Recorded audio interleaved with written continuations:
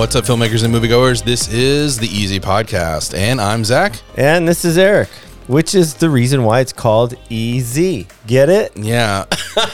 In which case, you should always be first in the lineup there, but... Yeah, but am I? Not really. No, I mean first in age. Oh, there it is. Oh, right out the gate. Right out the gate. Well, this week we're going to be talking about, it's a little gem of a movie that has gotten no recognition whatsoever. No one's heard of it. And Yeah, at this point, everybody's like, where did this come from? if you haven't seen Parasite yet, hopefully this episode pushes you to go see it. It's back in theaters. And it's on, you can stream it. Yeah, it's on, I think, iTunes now. Yeah, I think it's on iTunes, but I think I saw it. It was, it might have been Netflix. I was scrolling through our PlayStation menus and it was on there. Okay. So I don't know if it's PlayStation No Store reason not to watch yeah, it now. It's everywhere. It is my 2019 favorite movie of the year. And Wow. we had a whole episode about this. We what are you yes, acting surprised of for? course. But like favorite, like number one. It was my number one movie of 2019. Wow. Okay. Eric has dementia, apparently. We had an entire episode. No, I do remember that. Yeah. And yeah, it's yeah. If you want to hear what some of our other favorites were for 2019, check out that episode. It's 2 episodes back. Last week we talked 1917. And I don't know, Eric's doing a thing with his hands and he's doing...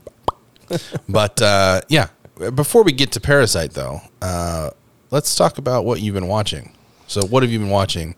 And this list is embarrassing. Why is it embarrassing? No, at least one of the things. Okay. Glitter? Yeah, something about glitter? Okay. All right. So, Hip Hop Evolution Season 4. I'm going to just skip over Four of those now? Yes, there's 4, and there are only 4 episodes per season, and they're about like 40 minutes, 45 minutes per each episode. Okay. But it's cool. It kind of goes. Refresh my memory here. I mean, it starts off in season 1 where like what were the roots of hip hop going all the way back to Kool Herc and the whole MC scene back in the 70s in New York. Right.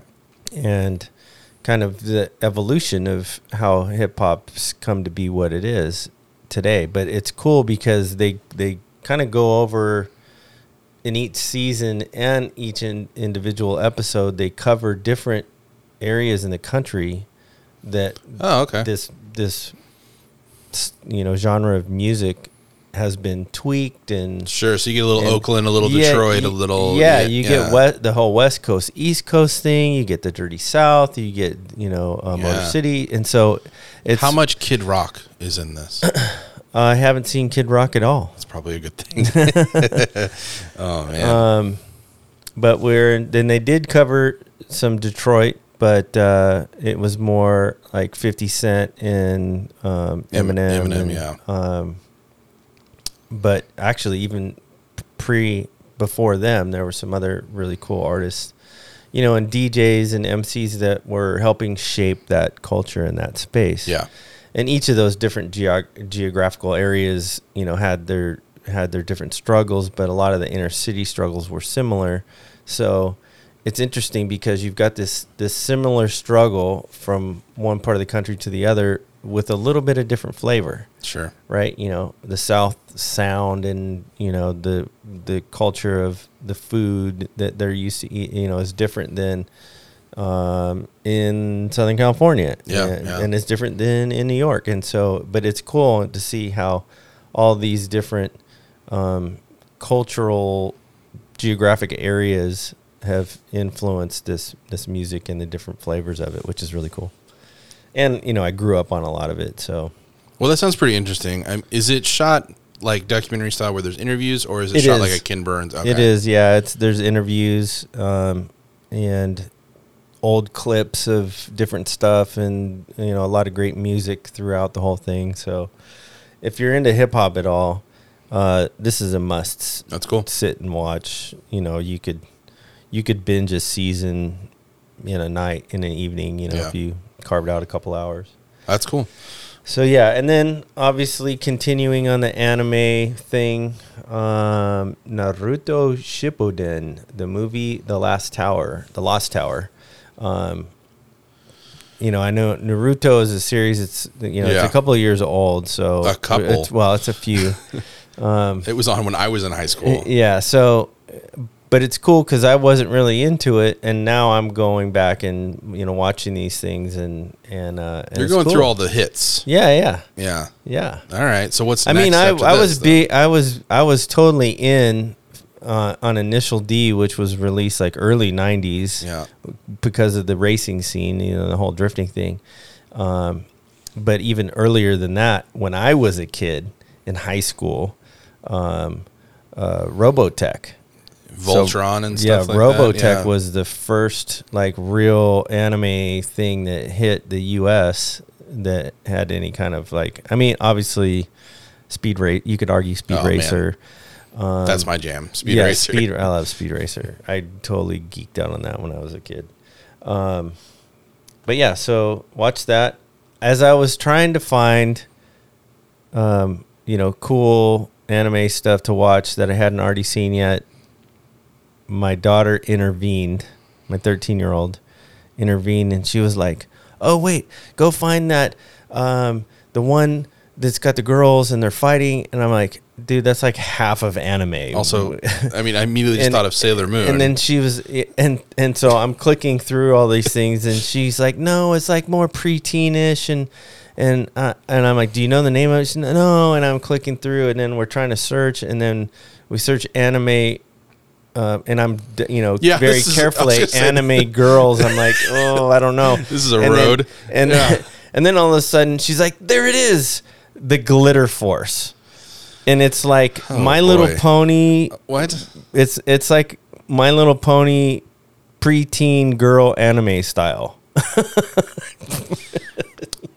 So well, that's weird. And so I was like, all right, we'll watch an episode of this, and after the first episode, I'm like, okay, we're done. I'm like, you want to watch? Do not recommend. Yeah, if you're a preteen girl, age like 10 to 12, 100%. Outside of that genre, not so much. Yeah. Oh, wow. I told her, and she was kind of feeling nostalgic because it's been like 2 years since she's seen it. And I'm like, nostalgic. Wow. Yeah. And because she was geeking out, I'm like, okay, that's cool. And then I said, we're done. I'm moving on. And I went back to Naruto. And then Pandemic. I have no idea what this is. Pandemic is a documentary type series on Netflix where I just watched the first episode, and they talk about airborne pathogens and the flu pandemic that happened. That's on brand for the world right now, right? Yeah, the coronavirus. Oof. And so they follow a couple of these experts that their job is to educate different healthcare facilities on how to handle these situations when all of a sudden it's just blowing up. So it's talking to like WHO and the CDC and stuff like that. Yeah, talking about all that. There's another guy that travels, all over the world and studying blood samples and just conditions and trying to educate and learn and to avoid another one of those.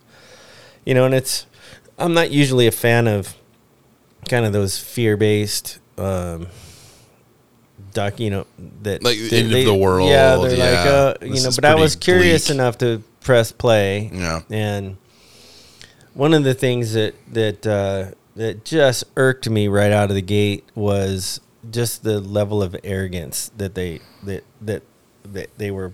There was this one, and I appreciate the effort to try to. I'm like trying to edit myself as I'm talking. Say it, yeah. But there's a guy with that he's trying to create a vaccine that's a super vaccine, meaning it will handle all iterations in mutations of, the HN virus series, which is the flu virus, and the different iterations of this. Apparently the numbers are something to do with the severity of the virus and something to that degree, like H1N1, they have like H7N9 or something. I mean, and they're all known by coronavirus, bird flu, swine flu, all those types. So they have other names. The official title, yeah. But just the idea of when they said we're going to create a vaccination that will beat future mutations, I was like, okay, I'm not the smartest guy in the room, but I'm telling you, how are you going to do that? Yeah. How are you going to predict the future mutation and create a vaccine for that? And just the arrogance that came across in the filmmaking, the arrogance that came across is like, we got this all figured out, and he's got to be kind of like that though, right? I mean, or else what are you really doing if you don't think you can do it? Well, sure, and he's selling the idea to investors, and and financial backing, and he's getting it. And I'm just like, but that is the current problem now. Is we're getting, we're finding vaccines and stuff, and anecdotes or whatever, antidotes, not anecdotes, antidotes, and but then you find a new evolution of that, and that's why the flu, vaccine doesn't necessarily cover you for the flu each year because the flu is changing. Yeah, because there's a new iteration of it, and in that one little tweak, you're not. You're the idea between of vaccinations in the first place is that, well, I'm going to give you this injection of a very weak strain of that, so that your normal biology. Yeah, your immune system. Your normal immune system will attack it and produce the extra antibodies because that thing is now introduced into your system. Right. And so that's the whole idea behind vaccination. Well, if you get like some small tweak to that, whatever that one was, it's not going to work. So the first thing out of my mouth was disgust in the level of arrogance. The second thing out of my mouth was, what are the side effects, right? Like let's say they do create this thing, and that any possible mutation that they're trying to create in a lab somewhere, which is another interesting spin on it. It's like, okay, if you're creating these mutations, what are you doing with them? Are they getting out somehow? Perhaps that's their defense area of their exactly. Business. So I'm like, all right, what are the side effects? Are we going to have a whole different new type of autism that we're going to start seeing? I don't. That's a slippery road, and I don't want to go down it. So we'll just stop it right there. But what are the side effects? That's the thing, is that you're not going to know for years until those things really start to develop. And so it's like, man, the idea of like you're going to create something that can kill something in the future.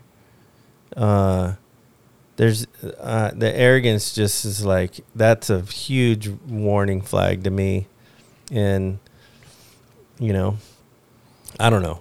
I don't think you're going to watch the rest of them. That's probably I probably am not for the better. I'm probably not. Yeah. And again, there's the other aspect of that is that the fear of like, ooh, there's this coronavirus. Should I be concerned? Maybe.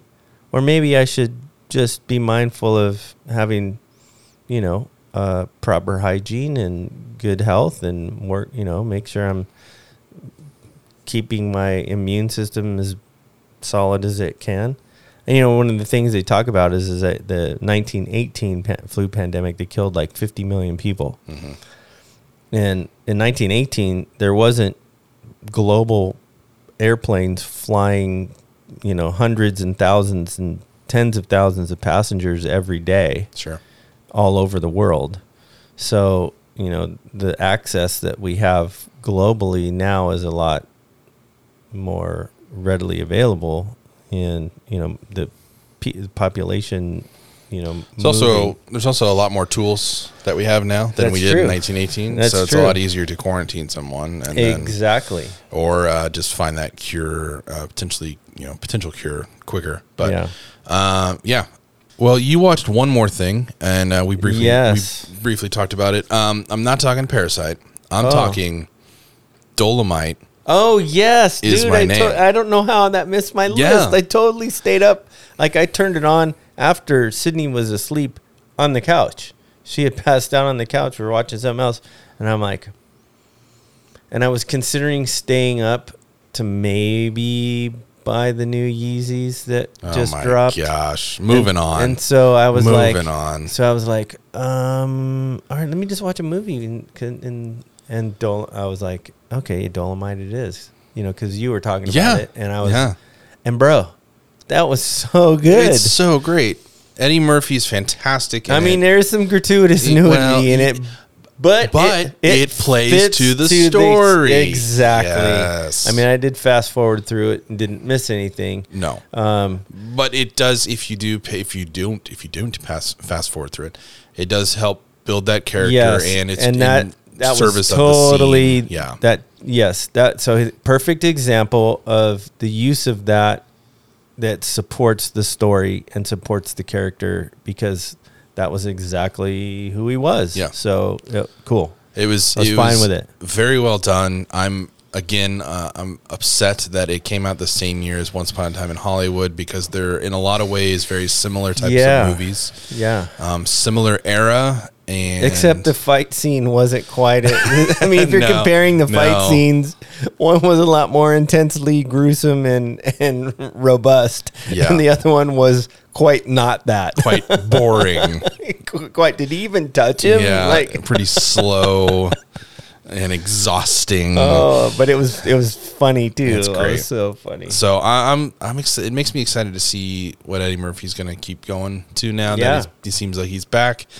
And the supporting cast is in this, and the supporting cast is it's one turn after another. You're like, oh snap, that's perfect, and it was great. It's really good. So Craig Robinson's great in this. The guy from, I can never remember his name, but he's from the Unbreakable Kimmy Schmidt, is in it, and he's really funny in it. And then of course from Keegan-Michael Key. Yeah, Keegan-Michael Key. Is in it, playing probably his role of a lifetime, because he looked up to Rudy Ray Moore so much. And he talked about that in the interview. I forget who the interview was with, but he talked about it when after Predator. Yeah, the Predator. And he was talking about how he enjoyed watching these black exploitation films, which Dolomite was a huge part of that. Yeah, and that one particular scene. Yep. He's like, and he was trying to get that in the film. He kept trying to get it in the Predator, and it never did. And then when it pops up in the movie, you're like, oh my gosh, there it is. You could just see the smile on his face. Just getting to experience that all over again, basically. Yeah, and being a part of that was perfect. It's really good. Definitely check it out. It's so accessible. Maybe 2.5 hours, if that. It's on Netflix, and there's not a part of it that isn't enjoyable and good and well put together. So Dolomite is my name. Really great storytelling here, and brisk too. It feels like everything that's in it is necessary. Yep. I don't think there wasn't any moment where I thought, oh, this is dragging, or the pacing's off, or the edit. I thought it was done. It was really done well. Yeah. And I'm not sure how accurate, but, I enjoyed watching kind of like the tenacity of the Rudy Ray Moore character. Yes. Where every time he got beat down, he was just like, well, we'll just do it ourselves then. Right. It happens multiple times in his career. And I've been told no all the time. And he figures out a way to do it. And I thought that was really kind of inspiring in a lot of ways. It was, yeah. For a character and an actor and comedian, the Rudy Ray Moore, because the character of Dolomite is just a character he played on stage and on screen. And to see like this kind of behind the scenes of Rudy Ray Moore was it was inspiring. Well, to and see. he kind of paved the way for Richard Pryor and Eddie Murphy to some degree because of the level of crudeness that he had. I mean, for lack of a better term, I mean, he had the balls to do that at that time, Right. and the way that he did and the way it resonated with people was just amazing. Mm-hmm. And there's an interesting like cadence to the way that he does all of his routines when he's the Dolomite character, and I wouldn't be surprised if there's roots of Dolomite or just that comedic style, in rap also. Yeah. 'Cause it's a lot of rhyming and a lot of just talking at instead of the rhythmic right. elements of what he was doing. Yeah, super interesting. Yeah, So it was cool. Go check it out, guys. Watch it, and now we'll get to Parasite. Yeah. Where in the world did this come from? South Korea. Well, yes, I know that, but I've been more careful not to spoil this movie to more people than I have in a long time. Right. So I want to say up top, this isn't necessarily a spoiler warning, but Parasite is a movie that benefits from you knowing absolutely nothing about it going into it. Mm-hmm. Not even a little detail of anything. Right, like some alien, something or other that came in. Spoiler warning: there's no alien. Hey, hold on. That's not how we do spoiler warnings. No. Hang on. I'm not at that spoiler warning. If you have any desire to see Parasite, stop listening now and go listen to it. Go watch it. Please do. Our feelings aren't going to be hurt. Yeah. All 50 of you. Press pause. Go watch it. It is an amazing, masterful piece of cinematic gooiness. Yeah. It's so good.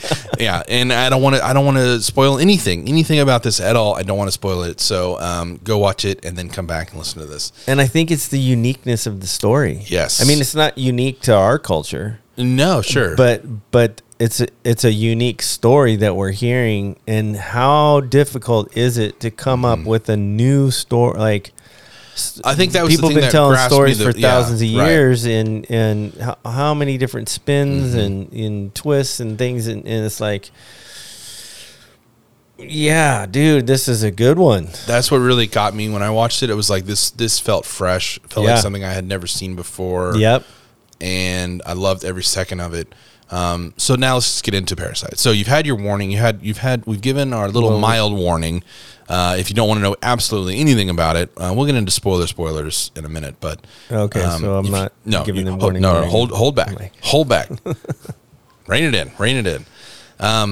So Parasite is this little South Korean movie, directed by Joon Ho Bong. I'm definitely saying that wrong, but yeah, please forgive us. I'm sorry.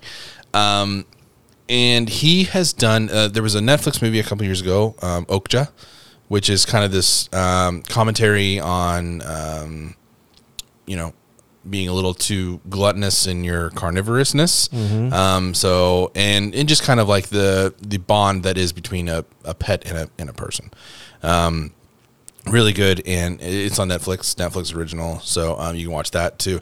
He also did Snowpiercer, which is this civilization living on a train in a world that's all snow and ice or whatever, and it's got Chris Evans in it, and he's got a beard and shaved head, and it's actually, this movie is the reason why he's covering his face in the shawarma scene in Avengers, the original Avengers movie at the very end there, because he still had his beard from filming Snowpiercer at the time, and so they put a bunch of latex over the beard, and it looked bad. It's a big beard, sure, yeah, and to make him look like he was clean shaven, but they couldn't do a close up, so he's got his hand just over his face enough where you can't tell, and that's Snowpiercer's fault for that.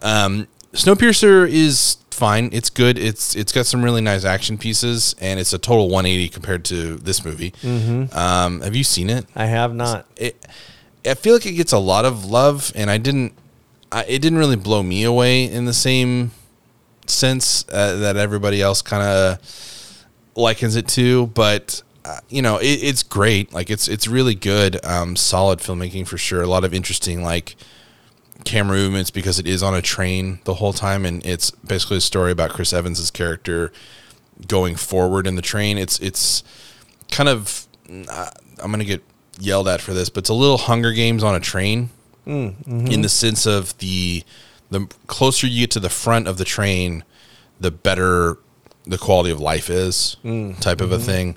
So the people that are, poor or whatever are in the very back, and they're eating cockroaches or whatever they can get. And then as he progresses up the train in the movie, it's just more elegant and more extravagant and more ridiculous. And also some kind of symbolism of different classes. Yes, it's definitely a commentary on class systems and things like that. And so he's good on commentary movies. I think he does a really great job on that. This movie again is no different. There's definitely a class commentary on this. Sure, yeah. A class commentary on naivety from upper class living people, rich people having this kind of almost stupidness to what they think is normal or bad or dangerous to them. The wife especially, the mom, can't even go to like a grocery store without her own driver, and and some of that's cultural too. And I don't mean cultural to class. I mean cultural to that the South Korean and the Asian culture. Interesting. Okay. Because I know as we were watching that, my wife being from the Philippines, they had a lot of that. They had a driver, and they had a housekeeper, nanny that was living, and that type of thing. So I didn't look at it, at least from my point of view, I didn't look at it so much as this big class struggle. But I mean, there's definitely that there. Yeah, which is made apparent in the last 20 minutes of the movie for sure. Yeah. But man, the way that this movie executes like montages is incredible, because it's not just in Rocky and stuff, you get these montages that kind of halt the movie, where it's okay, we got to go through this montage and him training, and it's not necessarily stopping the movie, but there's not a whole lot of story progression, in those moments. Yeah. But this takes montages and elevates it to like it's a part of the story progression, right? Where it's not just you're seeing why or how they get rid of the original driver and then hire in the new driver, or the housemaid, or the teacher, all these things. Like it just unfolds while it's happening. You're fine, and the montages seem so seamless. Yes, yeah. They're so seamless, and it's incredible. Like the amount of thought that went into the script for this, it's just amazing, because it's definitely, at least I'm assuming it was written this way to where it's written as if it's being edited on paper, so as they're saying things, there's voiceover, there's narration from these characters. They're also then cutting to them reading the script in their house, right, as they're planning it. Right, it's so thought out. Yeah. It's incredible. Yeah. And by the way, this is all in subtitles. Yeah. So it's in Korean, and that's the only thing I've been telling people when they ask about it. I'm like, it's all in subtitles. Go watch it. Yeah. It's all in subtitles, but it never, the director said an interesting thing. He was like, as soon as you can get past that 3-inch block on the bottom of your screen, a whole new world of cinema opens to you. And I agree. Yeah. I've watched a lot of French new wave movies from the 60s and 70s, and Russian and German and South Korean. I mean, I love one of the first South Korean movies I saw was The Host, which is like a monster movie. Shocker. I know, but monster movies are, or horror movies are easier to do. Sure, yeah. And also have a better shot at getting kind of a mainstream audience across the sea. So The Host was a perfect example of that. And it's great, though. It's probably 10 years old now. Jeez. But this, though, it's so interesting. It's this family of 4, right? So it's the brother, the sister, the dad, and the mom. Yeah. Right. So the brother has this friend who is a tutorer, Right. and decides tutor. Thank you. You're welcome. And he's going away. He's going to America for like a exchange student program or something. I think it's America. Maybe. Well, yeah. He England just or said something. it didn't say America specifically. It just said abroad. Abroad, right? He's going abroad. So he was leaving for that semester to go do something else, and so he recommended the son, who wasn't a college student. had no degree, but was very intelligent. Yeah. Just he got the wrong cut of life and didn't go to college and didn't graduate and didn't do anything. And so now the whole family's folding pizza boxes Right. to make ends meet for that week. Right. And then they don't even fold all the pizza boxes very well. No. And so it's really good. But so he gets this job as a tutor to this high-end family and starts to kind of put some ideas together of how to get the old psychiatrist or helper for the younger son, because he's like a wild child. He's kind of crazy, and they need somebody to kind of teach him manners and calm him down. Yeah, he recognizes that the mom's frazzled trying to deal with him, and so he's like, "Hey, I have an idea. I know this great art therapist. That's what it is. That's right. Who happens to be his sister. And it was his sister, but they never say they know each other, and they never tell the family that they're related. Sister of a cousin that went to Illinois State University or something crazy. Yeah. Right. Way out there. So this family has no idea that these people are all related. And then they get the driver fired. Right. And then the dad becomes the new driver. Right. And then they get the housemaid fired, which is diabolical. Yeah. They get her to think she has tuberculosis, and it's terrible. Right. And then the mom becomes the new housemaid. And I mean, there was a moment where I'm like, there's no way they're not like seriously vetting out these people's backgrounds. You would think. I mean, but it's so word of mouth. Yeah. And they're showing up with like, and again, it's a cultural thing, right? Yeah. You trust that one person, like you trust that original tutor, and the person that he sends is actually doing a good job, right? So then you're going to trust them on the next, right? So you can see how easily that could happen. But the wife is also very naive. She is very simple, and the husband is so kind of caught up with his work that he's not really. He's putting more faith in her than he probably should, right? In vetting these, because he clearly was smart enough to vet them out, but and he did to some degree, but they passed the initial surface tests, and so he was like, oh, okay, well.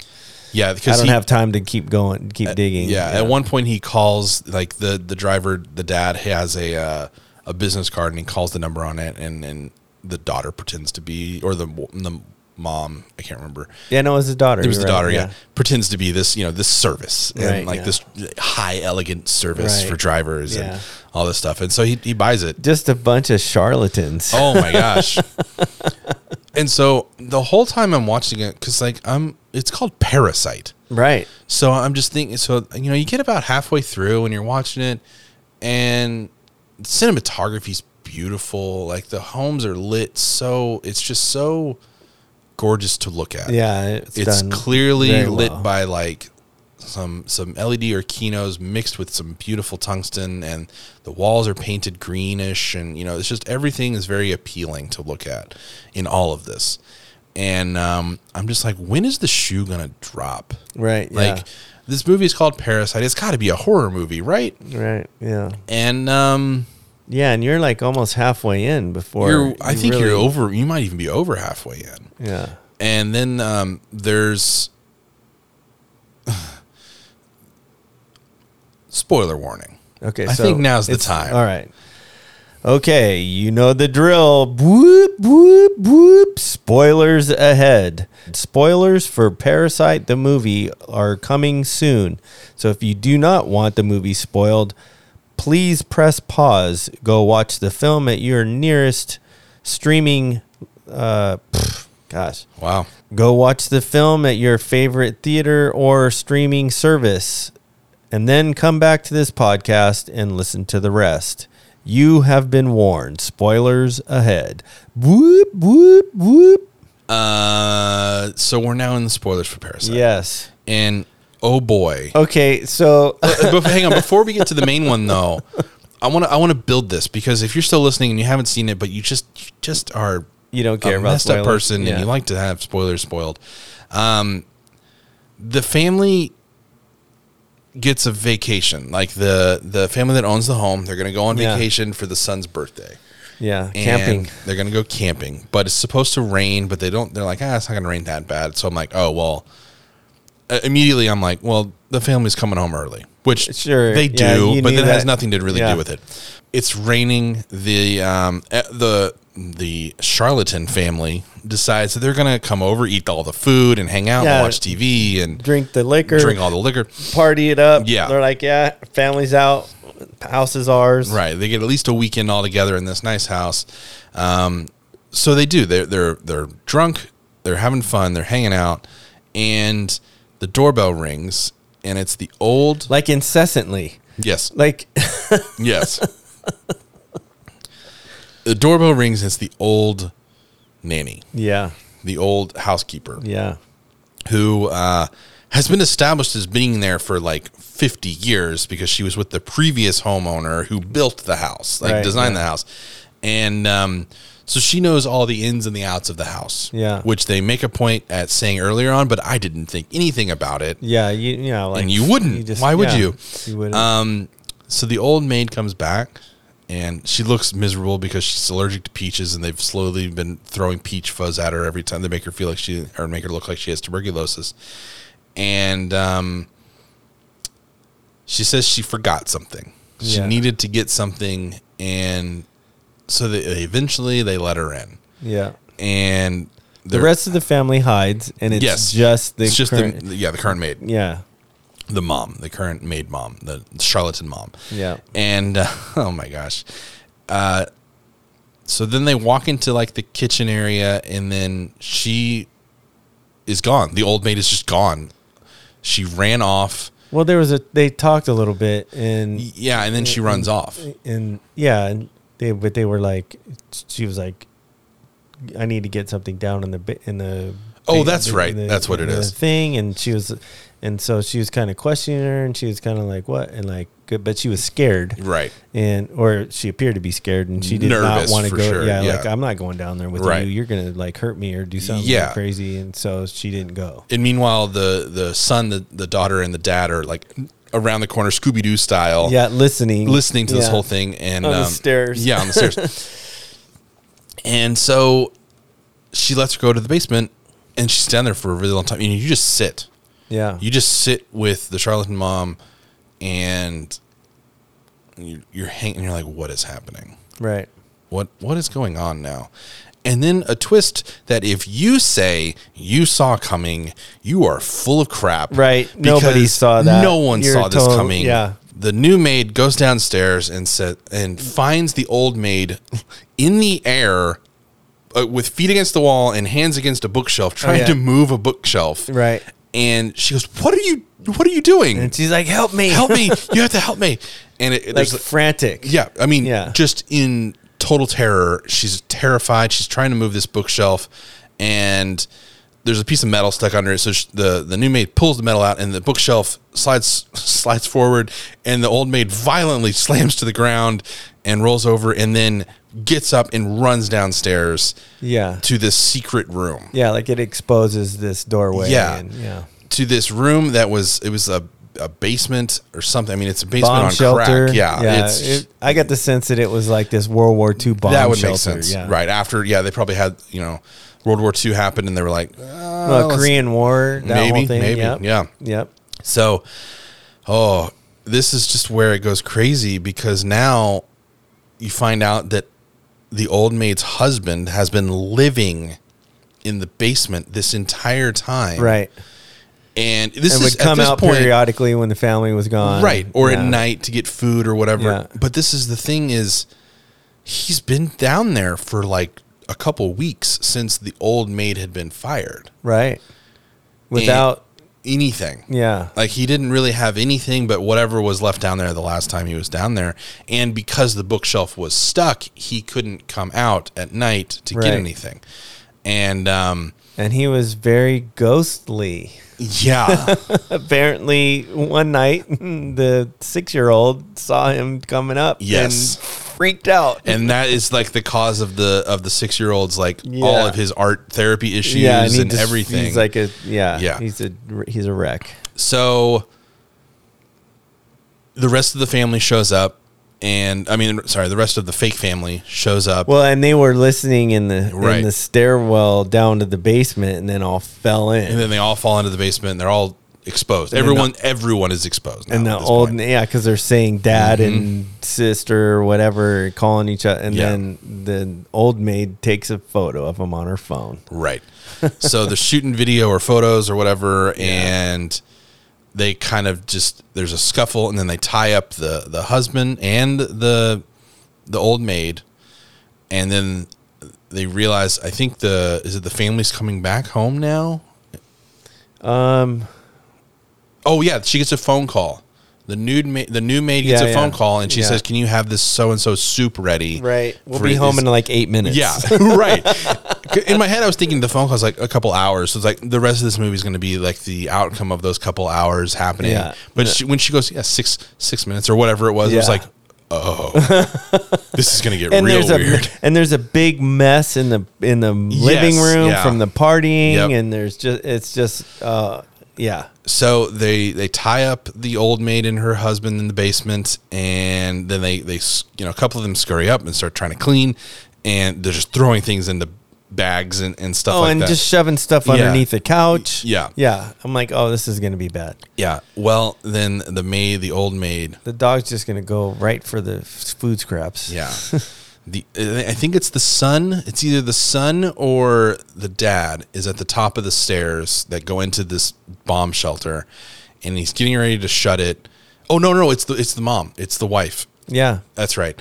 And the old maid is trying to get up the stairs, tied up, and like she got loose somehow. Yeah. And the mom just kicks her, and she goes flying down. Dude, the karate kick at the top, like right in the thing. I was laughing. Well, yeah, bro, I was totally laughing, and Sydney looks at me and goes, "Why are you laughing? That's terrible." Right. I go, "I know, but it's funny." Right. And I think that because it was just like, yeah. I'm pretty sure it's intentional, because at this point you don't really know where this movie's going to go. Yeah. And so I'm pretty sure that was like an intentional, let's make this a little humorous. That way you keep people guessing, like, is this going to be a funny thing that happened? Now, is this a comedy the rest of the way? Because it's kind of been humorous. Well, yeah, part. I mean, and it becomes this battle between the old maid and the new maid in her situation. And, and she has them all, like at one point, she has them all like on their knees with their hands in the air, because she's like, if you guys don't do what I say, I'm going to send this video to the wife, the owner of the house, and blow up your whole situation, And so obviously she was a threat, like a bigger threat than just because they were trying to negotiate down in the basement, like, maybe he can just live here, before she found the other family that fell in. Like they probably could have had a situation like rolled with it if the family didn't get exposed. Right. So then the whole wrestling match in the living room. Yes. When they destroyed the living room in this wrestling match, trying to get the phone and trying to destroy the phone and the whole thing. Yeah. Yeah. and so it becomes this kind of this fight between them. This little back and forth. Yeah. And ultimately the new family wins for the moment. And one of my favorite scenes, I think, ever, like in a movie, is the dad, the daughter, and the son under the coffee table. Yeah. In the living room, not moving at all. Right. And then at one point, it's clear, like they can leave. The mom's like, okay, they're asleep, like you can leave.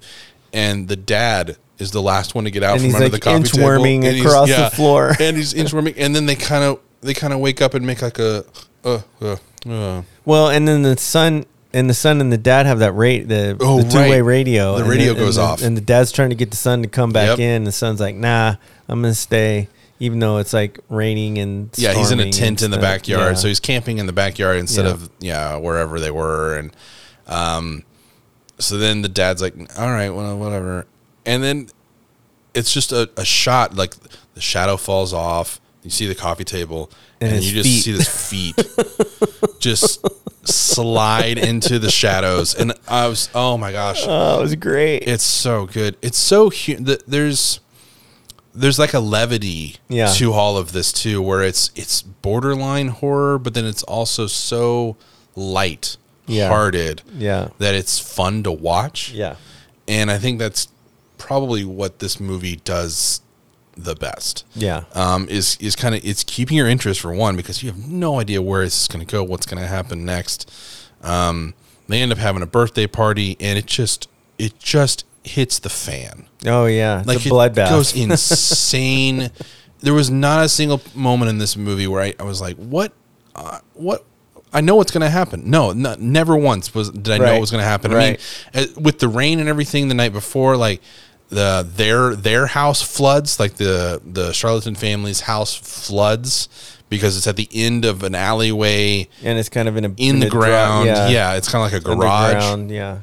And they left the window open, although I don't think that would have mattered with how much rain there was. It wouldn't have. And it's just, there's so many little things, little moments that, gosh, I'm so excited for this type of screenwriting. Yeah. It loves me. It loves me. It loves you. It does. It makes me love film. Like, and I mentioned it in our best of 2019 video. Like this was the type of movie that I got into movies for. Yeah. And we've spoiled a lot, but I don't even know if I want to talk about the ending birthday party and all that. Man, even the spoilers, somebody can listen to the spoilers and still just totally be blown away by this. Oh yeah. Yeah.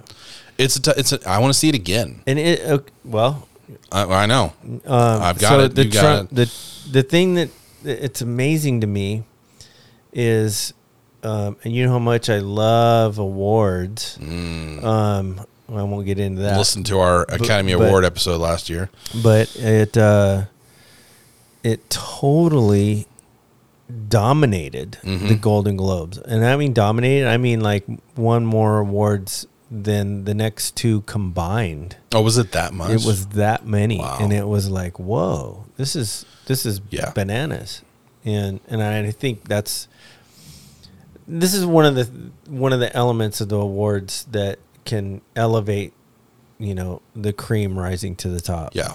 Where it gets people's attention that might not otherwise, That's a good point. Yeah. So like had it not been nominated, or had it not won all these awards that it was nominated for, it might not be we might not even be having this podcast. That's very possible.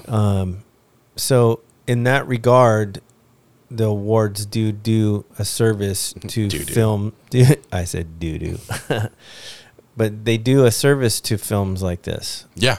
Because and that wasn't what they intended on doing when they shot this film. It wasn't, they're like, oh, we're going to make this award-winning film, or we're going to da-da-da, and it's going to become all this thing. No, it was done really well, and the cream always rises to the top. It doesn't matter if you have all these super well-known actors, though they are well-known in the Korean film genre. Yeah, a couple of them especially. But, in other places, you win these awards, and then all of a sudden all the attention is on you, and then it blows up. Right. I'm really curious when Marvel or somebody, DC is going to grab, not the director, because he's already come out and been like, I don't want to do that at all. But these actors. Well, he says that now. Yeah, wait till they offer him $4 million or more a week. Yeah. Right. I think, Snowpiercer was based off of a comic book, so maybe, I don't know. I mean, if it's the right story, if the right that's fit, probably true. And there are Marvel properties that aren't superheroes. Sure. So that might be something more. Well, and you have the whole anti-hero movement that's happening too. So let's talk about that for a second. So Parasite, it's great. Go watch it. It's in theaters again. Real quick with that, I guess they're doing a re-release in black and white, which is interesting because I don't know if that would benefit or not. But one of the things I absolutely loved about Parasite was the color of it, the look the color of it. So great. I think I might miss that if I watched it in black and white. I would miss it. And it might have a different feel altogether, like a period piece type of thing, or it might immediately put me in horror movie mode, right? And like noir instead of this kind of lighthearted startup, and then it goes into this mayhem, right? I don't know. Well, I'll be curious to see what it looks like. But speaking of these anti-heroes, Morbius, we haven't talked about some comic books in a while. Trailer. I don't like Jared Leto at all, really. And from what sorry, Jared. Yeah, sorry, Jared. But from what I understand, he's not a great human being either. But this movie, the shade just got darker. Well, it's going to keep going. When you watch this trailer, though, like, didn't it just feel like Venom again? Their laboratory stuff. Yeah, it did kind of feel like that same Venom formula. Yeah, it feels the exact same. Is this Sony again? Yes. Yeah. Shocker. Yeah. And I guess Matt Smith, who was one of the doctors in Doctor Who, I don't watch Doctor Who, but he is in it, and I guess he plays the villain. Mm-hmm. And it sounds like he's with another company that wants the serum or whatever that Jared Leto's character is doing, and so again, it's going to end in a anti version of the main character fighting the same. It's just like I'm so tired of that. Like Ant-Man did it. Spider-Man, the Tobey Maguire Spider-Man did it. I mean, you're talking when he fought Venom, right? Well, that's the third one. Sucks. Yeah. Venom did it with another Venom, right? So start writing more interesting things, and then I'll stop being such a brat about it. But what do we got coming up next? Man, I don't know. What is there? Any new trailers that you're excited about? No, not really. Yeah. I heard Bad Boys for Life wasn't terrible. Actually, my friend Chris Wellington, who's also a YouTuber, just did a review on it and said it was awesome. And like it was really well done. So I'm intrigued to go see that. I do want to go see The Gentleman, Guy Ritchie's new movie. Right. Back in his style of like Lock, Stock, and Two Smoking Barrels, Snatch. I love those movies. And it's interesting to me that he was able to finally kind of get back to that after doing, Aladdin. Oh, which by the way, I saw Aladdin. Have you seen Aladdin? The one from last year? The live action one? No. Did you go see it? No. It's on Disney Plus. It's fine. You're split, so it doesn't matter. Oh, cool. It's fine. Like it was not fine for the first probably 30 minutes, 45 minutes, and then it kind of becomes enjoyable. But at the same time, it didn't feel it was necessary. It's back to I didn't do any of the live action. These great animated Disney films that they redid live action. Lion King, Aladdin. Maleficent kind of, I guess, counts. And I was like, no. I haven't been blown away by one yet. I mean, even though Jon Favreau did The Lion King, I was like, I wasn't inspired to go watch it. Yeah. The Lion King is very much like a tech demo in a lot of ways, and that technology will be used for future movies definitely. But the only one that I'm kind of curious about, and I think it's because it's an interesting story in general, is Mulan coming out in a couple months. The live action version of that. That one looks I think good. that looks interesting. Yeah. Because it's kind of something that doesn't only translate to animation. Whereas I feel like Lion King and the Aladdin. Mulan storyline lends better to a live action Sure. than the other two. Yeah. That was my issue, I guess, with Aladdin and the Lion King was like, you go look at screenshots and screen grabs from the animated version, and then you put them up against the live action. It's like, they're so vibrant and beautiful and thought out, and like, you throw in the live action one and it's like, this is the real world. It's not interesting to me. Right. That's why I think the animations work so well. Right. Is because they're not the real world. They're able to do whatever they want. And Aladdin does that a little bit better, I think, than the Lion King. It has a lot of colors, has a lot of whimsical stuff, but again, it's about a guy and a genie, so it can do that. Well, speaking of things that work well, live action versus animation, maybe they should have took Morbius to an animation in the same animation style that they did Into the Spider-Verse. That would have been cool. I think that might have been a better approach. You're probably right. And there have been rumors since a little while after Spider-Verse came out that they're going to incorporate Spider-Verse into the live action stuff.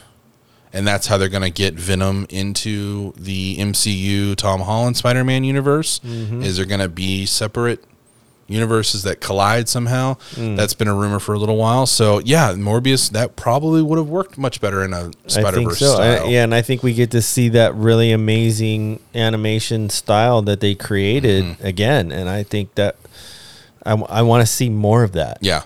Or take a whole new approach to it and give us something else, right? And say that it's in another universe. Like the noir one looks different than the Japanese one, Yeah, so I think that you made a really good point there. That would have been that's a miss. That is a miss not to do a couple more things like that and then bring over some sort of live action.